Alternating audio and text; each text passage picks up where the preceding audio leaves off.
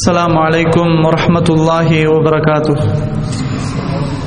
إن الحمد لله نحمده ونستعينه ونستغفره ونعوذ بالله من شرور أنفسنا ومن سيئات أعمالنا من يهده الله فلا مضل له ومن يضلله فلا هادي له وأشهد أن لا إله إلا الله وحده لا شريك له وأشهد أن محمدا عبده ورسوله أما بعد فقد قال الله تعالى في القرآن العظيم والفرقان المجيد فأعوذ بالله من الشيطان الرجيم بسم الله الرحمن الرحيم يا أيها الذين آمنوا اتقوا الله حق تقاته ولا تموتن إلا وأنتم مسلمون اللهم صل على محمد وعلى آل محمد كما صليت على إبراهيم وعلى آل إبراهيم إنك حميد مجيد اللهم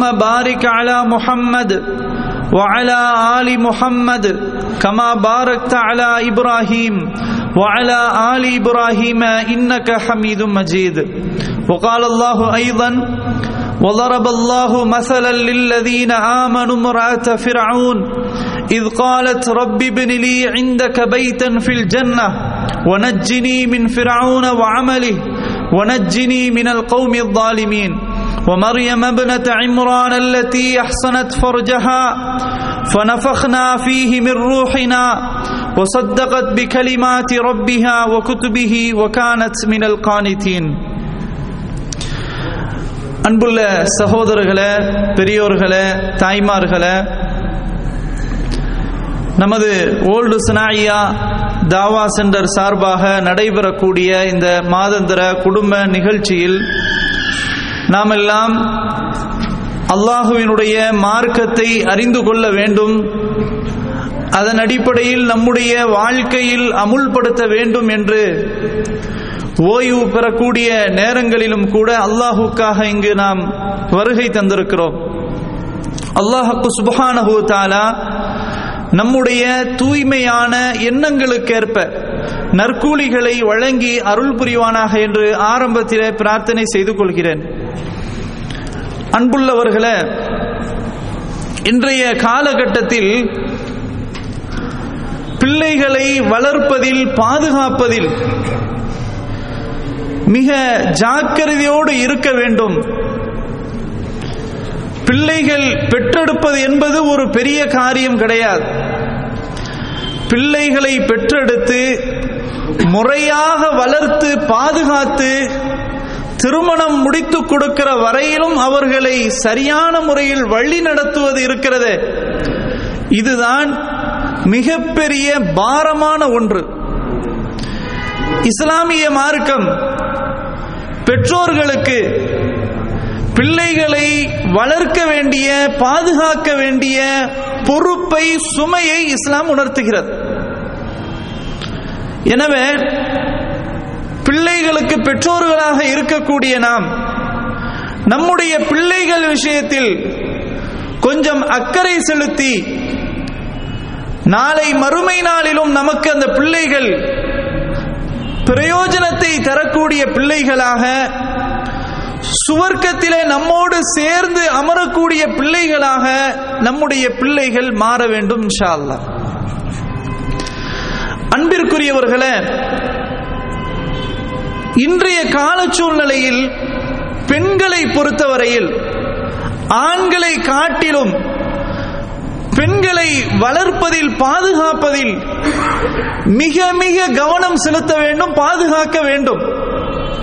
காரணம், அப்படிப்பட்ட சூழ்நிலைகள், ஷைத்தானுடைய சூழ்ச்சிகள் நிறையவே இருக்கின்றன.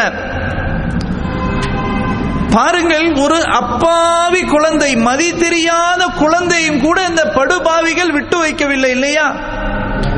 3 வயது சிறுமியும் கூட, ஒரு இளைஞன், அவன் மனிதனா? இல்லை. அப்படிப்பட்ட ஒரு கொடூரமான, ஜீரணிக்க முடியாத மாபாதக செயலை செய்திருக்கிறானே, இவனை சும்மா விடுவதா? இஸ்லாமிய மார்க்கம் என்ன சொல்லுகிறது? தண்டனை சரியான முறையில் வழங்க வேண்டும்.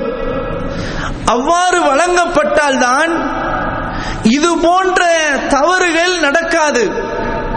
ஆனால் இன்று நமது நாட்டு சூழ்நிலை பொறுத்தவரையில் அப்படியே மாற்றமாக இருப்பதினால் இன்றைக்கு சமுதாயத்திலே சீர்கேடுகள் பெருகி வருவதையும், பெண் பிள்ளைகள் கற்பழிக்கப்படுவதையும், பெண்கள் கொலை செய்யப்படுவதையும் சர்வ சாதாரணமாக எந்த செய்தி தொடரை எடுத்துக்கொண்டாலும், எந்த நாளிதழ்களை வாசித்தாலும் இந்த செய்திகள் பதியப்படாமல் இருப்பதில்லை. அந்த அளவிற்கு நிறையவே பெண்கள் சம்பந்தமான தொடர்புகள் நிறைய பரவி கொண்டிருக்கின்றன. அன்பானவர்களே, எனவே தான் நபிகள் நாயகம் ஸல்லல்லாஹு அலைஹி வஸல்லம் அவர்கள் சொன்னார்கள், எவருக்கு 2 பெண் பிள்ளைகள் இருந்து அந்த பெண் பிள்ளைகளை அந்த பெற்றோர்கள் சரியான முறையில் வளர்த்தெடுத்து பாதுகாத்து கல்யாணம் முடிக்கிற வரையிலும் நல்ல முறையில் உருவாக்குகிறார்களோ, அந்த பெண் பிள்ளைகளே நாளை மறுமையில் இந்த பெற்றோர்களுக்கு நரகத்தை விட்டு தடுக்கும் திரைகளாக இருப்பார்கள் என்று ரசூலுல்லாஹி ஸல்லல்லாஹு அலைஹி வஸல்லம் அவர்கள் சொன்னார். அந்த அளவிற்கு பெண் பிள்ளைகளை வளர்ப்பதில் கஷ்டம், அதில் பல பிரச்சனைகள் உண்டு.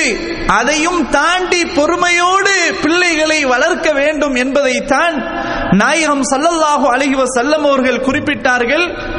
இறுதியில் அவர்கள் சொன்னது என்ன? அந்த பிள்ளைகளே நாளை மறுமை நாளில் இந்த பெற்றோர்களுக்கு நரகத்தை விட்டும் தடுக்கும் திரைகளாக இருப்பார்கள். சுப்ஹானல்லாஹ், அவ்வளவு பெரிய ஒரு பாக்கியம். எனவே பெண் பிள்ளைகள் மீது அதிக கவனம் செலுத்த வேண்டும், அக்கறை செலுத்த வேண்டும், பாதுகாப்பதில் உயிரோட்டமாக இருக்க வேண்டும் என்பதைத்தான் இந்த நபி மொழி நமக்கு உணர்த்துகிறது. அன்பானவர்களே, அல்லாஹ் சுப்ஹானஹு வ தஆலா சூரத்து தஹ்ரீம் என்ற 66வது அத்தியாயம் 12வது வசனத்திலே ஒட்டுமொத்தமாக ஈமான் கொண்ட மக்களுக்கு, மூமின்களுக்கு 2 பெண்மணிகளை உதாரணமாக குறிப்பிடுகிறான். அல்லாஹ்வினுடைய உதாரணத்தை பொறுத்தவரையில் உண்மையில் சிந்திக்கக்கூடிய வகையில் இருக்கும். அல்லாஹ் சொல்லக்கூடிய உதாரணம் இருக்கிறது, அது ரொம்ப அறிவுபூர்வமாக இருக்கும், ஆழமான கருத்துகள் அதிலே பதிவு செய்யப்பட்டிருக்கும், சிந்திக்க வேண்டிய நிறைய விஷயங்கள் அதிலே கிடைக்கும். அப்படிப்பட்ட ஒரு ஓமானத்தை தான் ரப்புல் ஆலமீன் குறிப்பிடுவான். எனவே நாம் சொல்வதை போன்ற ஒரு உதாரணம் இருக்காது. நாம் ஒரு உதாரணத்தை சொன்னால் அது சரியாகவும் இருக்கலாம், பிழையாகவும் இருக்கலாம், அல்லது நான் சொல்லக்கூடிய சமயத்தில் அது சரியாக இருக்கலாம், பின்னால் அது தவறாகவும் இருக்கலாம். மனிதனுடைய அறிவு அப்படித்தான். எனவே ஒட்டுமொத்தமாக மனிதர்களை படைத்த ரப்புல் ஆலமீன் அவன் ஒரு உதாரணத்தை மக்களுக்கு சொல்கின்றான் என்றால் அதில் நிறைய படிப்பினைகள் உண்டு. அல்லாஹ் சொல்லக்கூடிய உதாரணத்தில் எந்த பிழையும் இருக்காது, எந்த கருத்து மாற்றமும் இருக்காது. அப்படிப்பட்ட ஒரு அழகான உதாரணத்தை தான் அல்லாஹ் சுப்ஹானஹு வ தஆலா திருமறை குர்ஆனில் பல்வேறு இடங்களில் குறிப்பிடுவான். அதுல 66வது அத்தியாயம் சூரத் தஹ்ரீம்ல 12வது வசனத்தை நீங்க புரட்டி பார்த்தால் அல்லாஹ் சொல்கிறான், வலரபல்லாஹு மஸலல் லில்லதீன ஆமனு இம்ரஅத ஃபிரௌன். ஈமான் கொண்ட ஒட்டுமொத்த மக்களுக்கு அல்லாஹ் ஃபிரௌனுடைய மனைவியை உதாரணமாக கூறுகிறான். ஃபிரௌனுடைய மனைவி அன்னை ஆசியா அம்மையார் அவர்களை அல்லாஹ் ஒட்டுமொத்த மூமின்களுக்கு உதாரணமாக சொல்கிறான். என்ன உதாரணமாக குறிப்பிடுகிறான்? அந்த பெண்மணி கேட்டார்கள், இத் காலத் ரப்பி பினிலி இந்தக பைத்தா, என் இறைவா உன்னிடத்திலே நான் கேட்பது ஒரு வீடு, ஃபில் ஜன்னா, சுவர்க்கத்தில் எனக்கு ஒரு வீடு வேண்டும் என்று அந்த அம்மையார் கேட்டார்கள். மட்டுமல்ல, வனஜ்ஜினி மின் ஃபிரௌன, எனது கணவராகிய ஃபிரௌன் அவரை விட்டு என்னை காப்பாற்று, வஅமலிஹி, அவருடைய செயலை விட்டும் என்னை காப்பாற்றி விடு, வனஜ்ஜினி மினல் கௌமில் ஸாலிமீன், எனது கணவரோடு சார்ந்த அநியாயக்கார கும்பலை விட்டு, கூட்டத்தாரை விட்டு என்னை பாதுகாத்து விடு ரப்பே என்று அந்த அம்மையார் கேட்டார்கள். கொஞ்சம் சிந்திச்சு பாருங்க, ஃபிரௌன் யார் உங்களுக்கு எல்லாம் தெரியும், சின்ன பிள்ளைகளுக்கும் கூட தெரியும். ஆனா ரப்புக்குமுல் அலா என்று சொன்னான், நான் தான் உங்களுடைய மிகப்பெரிய கடவுள் என்று சொன்னான். ஆண்களை எல்லாம் அவன் கொலை செய்து கொண்டிருந்தான், பெண்களை வாழ வைத்துக் கொண்டிருந்தான். அப்படிப்பட்ட ஒரு கொடுங்கோலன் ஃபிரௌன், அவனிடத்திலே செல்வம் இல்லையா, வசதி இல்லையா, எவ்வளவு ஒரு அழகாக லக்ஸரி லைஃப்ல வாழ்ந்து கொண்டிருந்தான் ஃபிரௌன். ஆனாலும் எவ்வளவுதான் சொகுசுகள், எவ்வளவுதான் ஆடம்பரங்கள், எவ்வளவுதான் வசதி வாய்ப்புகள், எவ்வளவுதான் தன் கணவருக்கு ஆட்பலம், படைபலம், செல்வம் எல்லாம் இருந்தாலும் அந்த அம்மையார் கேட்ட பிரார்த்தனை என்ன தெரியுமா? இதையெல்லாம் விட யா அல்லாஹ், உனது சுவர்க்கத்திலே எனக்கு ஒரு வீடு வேண்டும். இந்த வீடு அதோட ஒப்பிட்டு பார்க்கவே முடியாது. எனக்கு சுவர்க்கத்தில் வீடு வேண்டும்.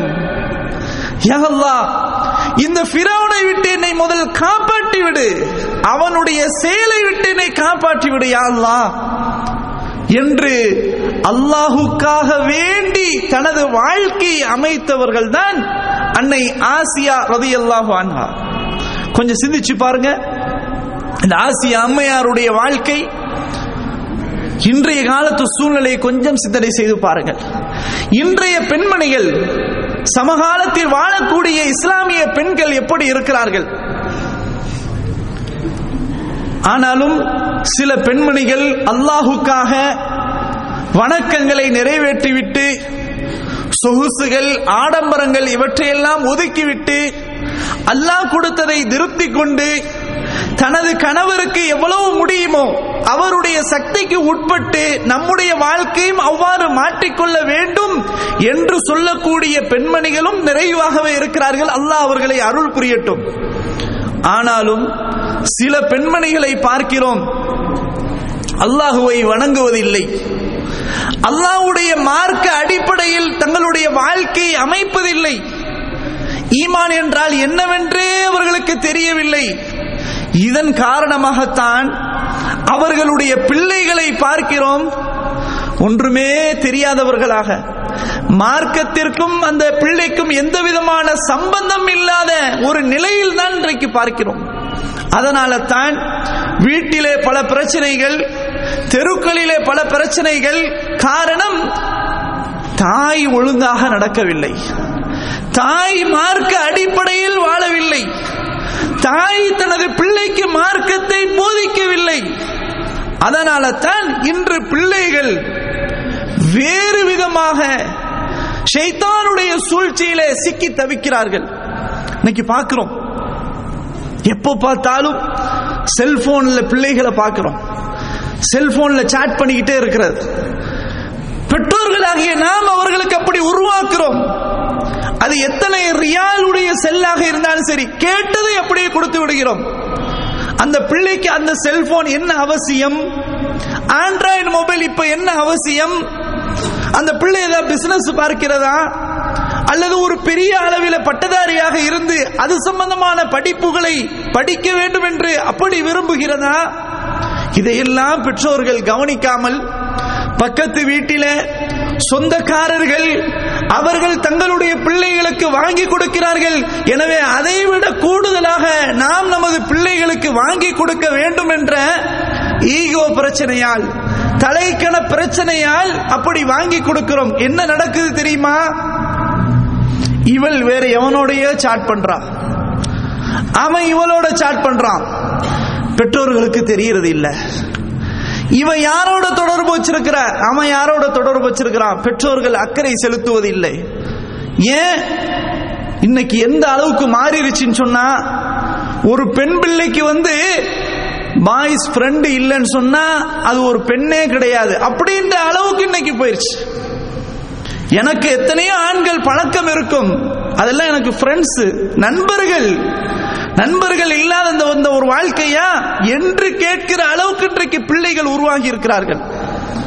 அன்பானவர்களே, ஒரு காலகட்டம் வந்தது, இப்படியே வளர்ந்து வளர்ந்து சாட்டிங்லேயே நாட்கள் போக போக கடைசியிலே 2 பேரும் தனிமையிலே சந்திக்கிறார்கள்.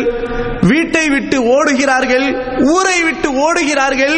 அப்போதுதான் கேள்விப்படுகிறார்கள், நம்முடைய பிள்ளைகள் இவ்வாறு போய்விட்டார்கள், எனவே நாம் செய்தது முற்றிலும் தவறு என்று அப்போது உணர்கிறார்கள். அப்போ உணர்ந்து என்ன பிரயோஜனம் இருக்குது?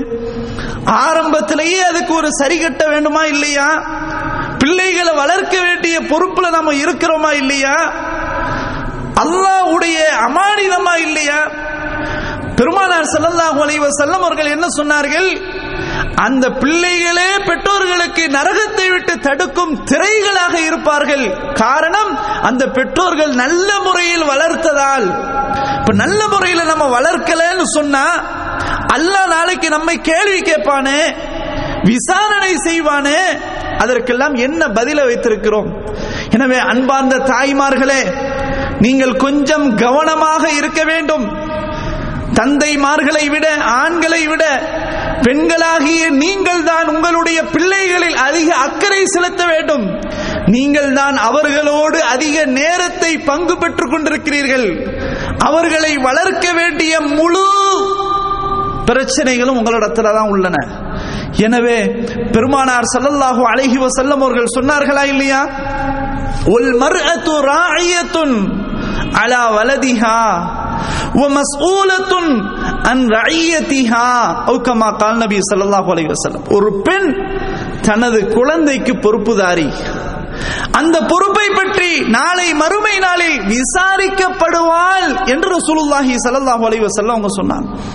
அப்போ அன்பார்ந்தவர்களே, அல்லாஹ் சுப்ஹானஹு வ தஆலா குர்ஆன்ல இந்த வசனத்துல யார உதாரணம் காட்டுறான்?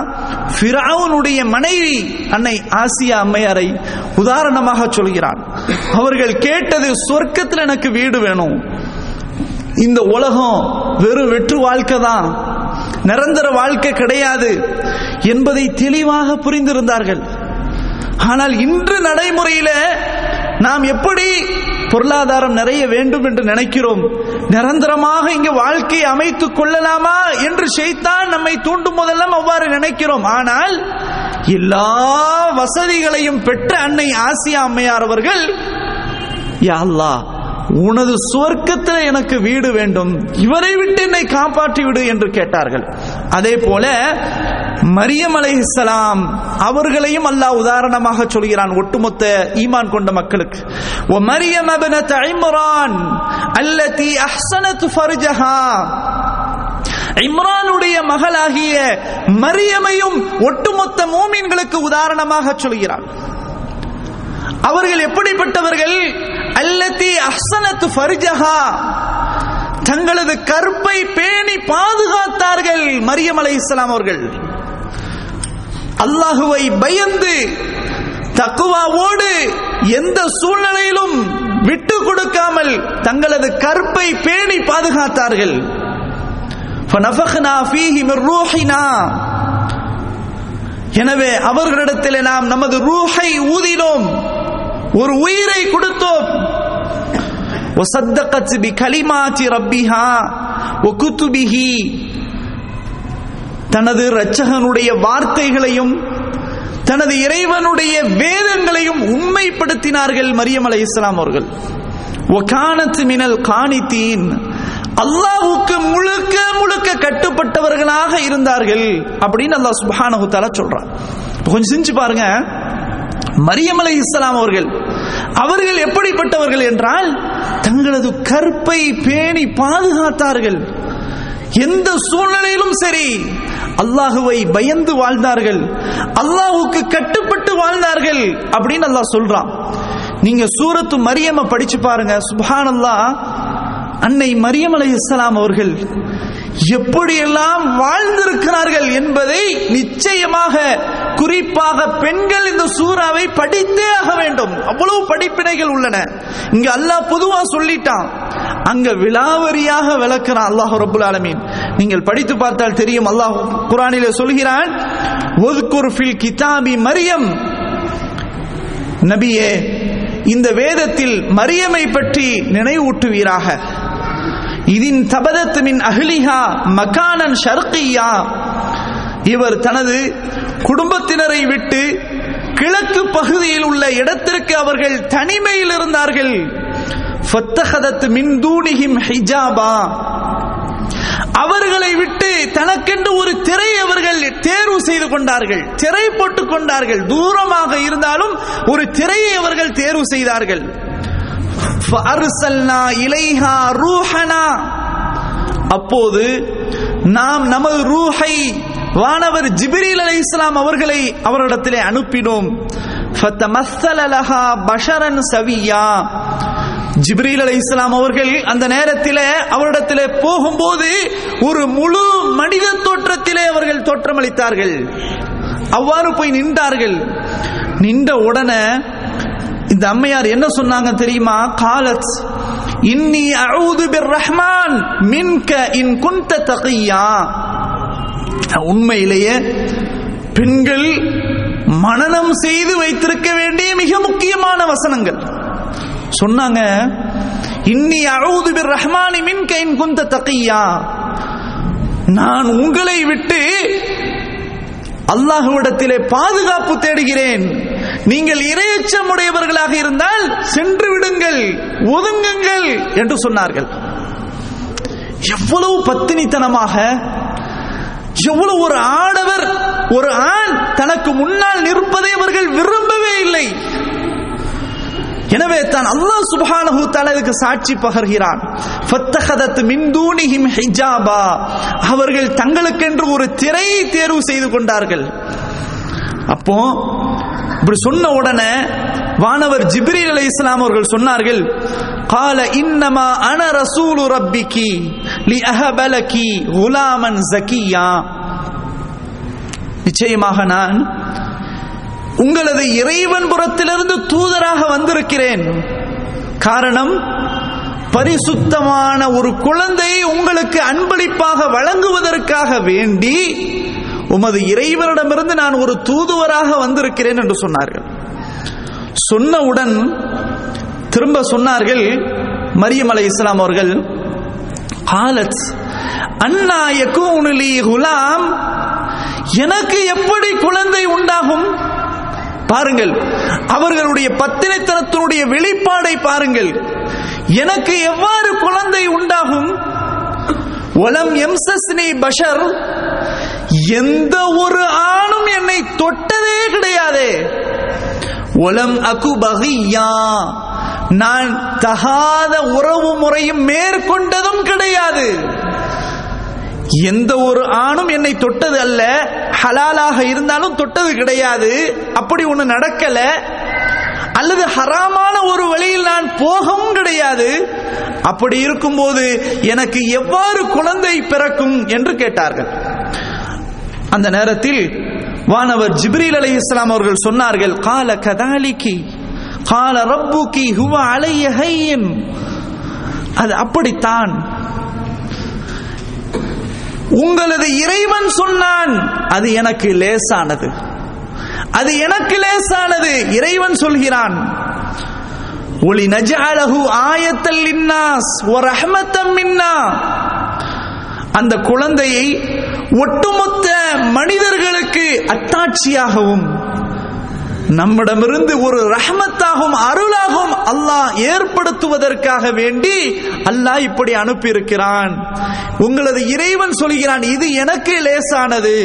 வகான அம்ரன் மக்தியா, எனவே இது நிறைவேற்றப்பட்ட முடிவு செய்யப்பட்ட கட்டளையாகும் அப்படின்னு வானவர் ஜிப்ரீல் அலைஹிஸ்ஸலாம் சொல்றார். இங்க நம்ம கவனிக்க வேண்டிய விஷயம் என்ன தெரியுமா? எவ்வளவு அழகாக சொல்றாங்க பாருங்க.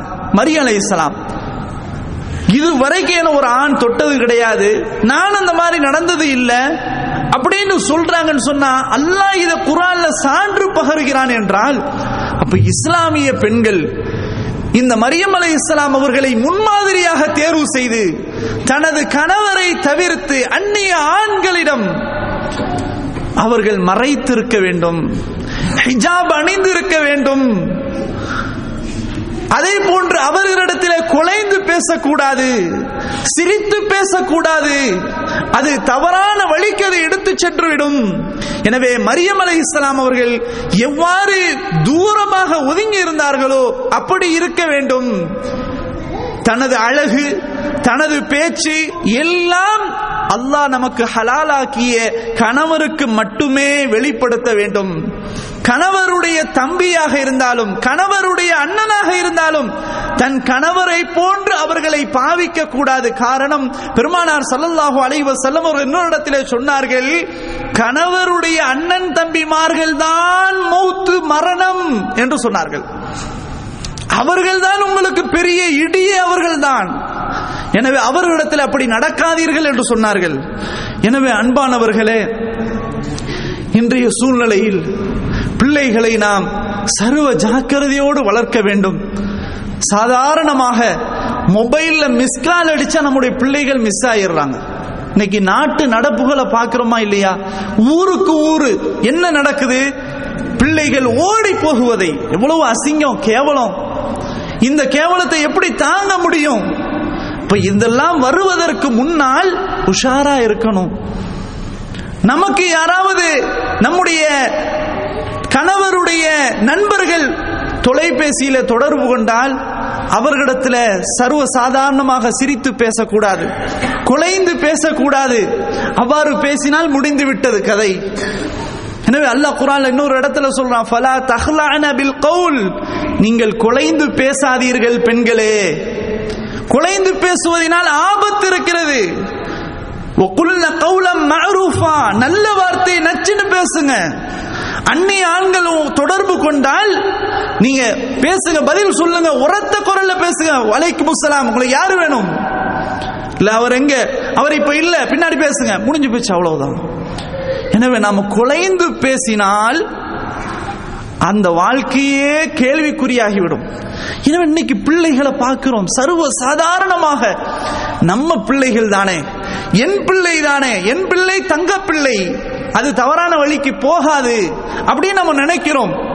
ஆனால் அந்த கட்டத்துக்கு போனதுக்கு பிறகுதான் தலையை பிச்சுக்கிட்டு நிக்கிறோம். ஒழுங்கா வளர்க்கலையே, எத்தனையோ பேர் சொன்னாங்களே கேட்கலையே, குர்ஆன் வசனங்களை சொன்னாங்களே கேட்கலையே அப்படின்ட்டு பின்னாடிதான் என்ன செய்கிறார்கள்? பெற்றோர்கள் யோசிக்கிறார்கள். எனவே இன்றைய கால சூழ்நிலையை பொறுத்தவரையில் படிக்கிற பிள்ளைகள், அவர்களுக்கு தயவு செய்து மொபைலை வாங்கி கொடுக்காதீங்க. அப்படி வாங்கி கொடுத்தீங்கன்னு சொன்னா மிகப்பெரிய விளைவை தான் சந்திக்க வேண்டிய வரும். இன்னைக்கு சாதாரணமாக இன்டர்நெட் திறந்த உலகமாக இருக்குது.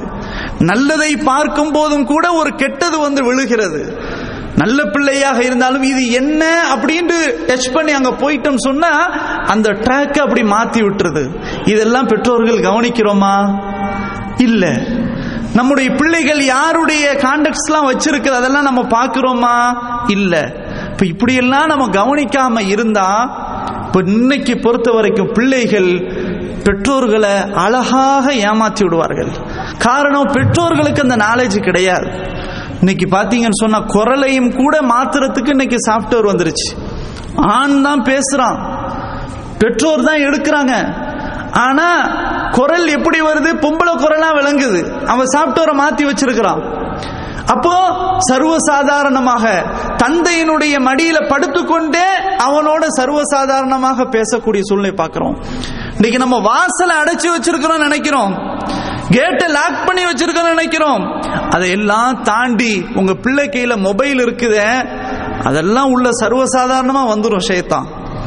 அப்போ இன்னைக்கு ஃபேஸ்புக்கு, ட்விட்டரு, வாட்ஸ்அப்பு எல்லாம் பெரிய ஒரு பிள்ளைகளுக்கு, பெண் பிள்ளைகளுக்கு மிகப்பெரிய சோதனை.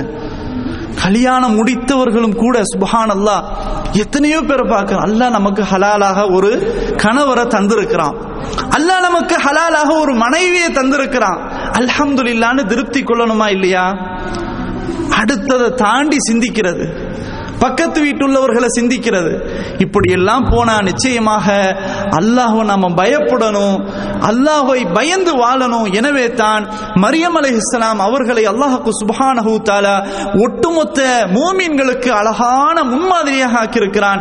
எனவே மரியம் அலைஹிஸ்ஸலாம் அவர்கள், வானவர் ஜிப்ரீல் அலைஹிஸ்ஸலாம் அவர்கள் ஆணனுடைய தோற்றத்தில் அவர்கள் காட்சி அளித்த போதிலும் என்ன வார்த்தையை சொன்னார்கள்? இன்னி அஊது பிர் ரஹ்மானி மின்க இன் குன்த தகியா, நான் உங்களை விட்டு விட்டு அல்லாஹ்ட்ட பாதுகாவல் தேடுகிறேன். நீங்கள் இறையச்சமுடையவர்களாக இருந்தால் விலகிச் செல்லுங்கள் என்று சொன்னார்களா இல்லையா? இந்த கோணம்தான் எல்லா இஸ்லாமிய பெண்களுக்கும் இருக்க வேண்டும். இது போன்ற இதோபதேசங்களை நாம் கேட்க வேண்டும், மார்க்க அறிவை வளர்க்க வேண்டும். அப்போது வளர்த்தாதான் நம்முடைய பிள்ளைகளுக்கு நல்ல முறையில் அவர்களுக்கு போதிக்க முடியும். அல்லாஹ் சுப்ஹானஹு வ தஆலா நம்முடைய சந்ததிகளை, நம்முடைய பெண் பிள்ளைகளை முழுக்க முழுக்க பாதுகாத்து இஸ்லாமிய சூழலில் வாழ வைத்து திருமணம் முடித்து கொடுக்கிற வரையிலும் நல்ல முறையில் தர்பியத்தாக வளர்த்து அவர்களுக்கு நல்ல ஒரு துணைவியர்களாக அல்லாஹ் தேர்வு செய்ய வைத்து இந்த துன்யாவிலும் பிள்ளைகளோடு குடும்பத்தோடு நல்ல முறையில் இருந்து இது போன்று நாளை மறுமையிலும் சுவர்க்கத்திலும் குடும்பத்தோடு ஒன்றாக அமர்ந்திருக்கக்கூடிய பாக்கியத்தை அல்லாஹ் சுப்ஹானஹு வ தஆலா எனக்கும் உங்களுக்கும் நம் சமுதாய மக்களுக்கும் ஆக்கி தந்து அருள் புரிவானாக என்று கூறி இத்தோடு எனது உரையை நிறைவு செய்து கொள்கிறேன். வஆகிரு தஅவானா அனில் ஹம்துலில்லாஹி ரப்பில் ஆலமீன்.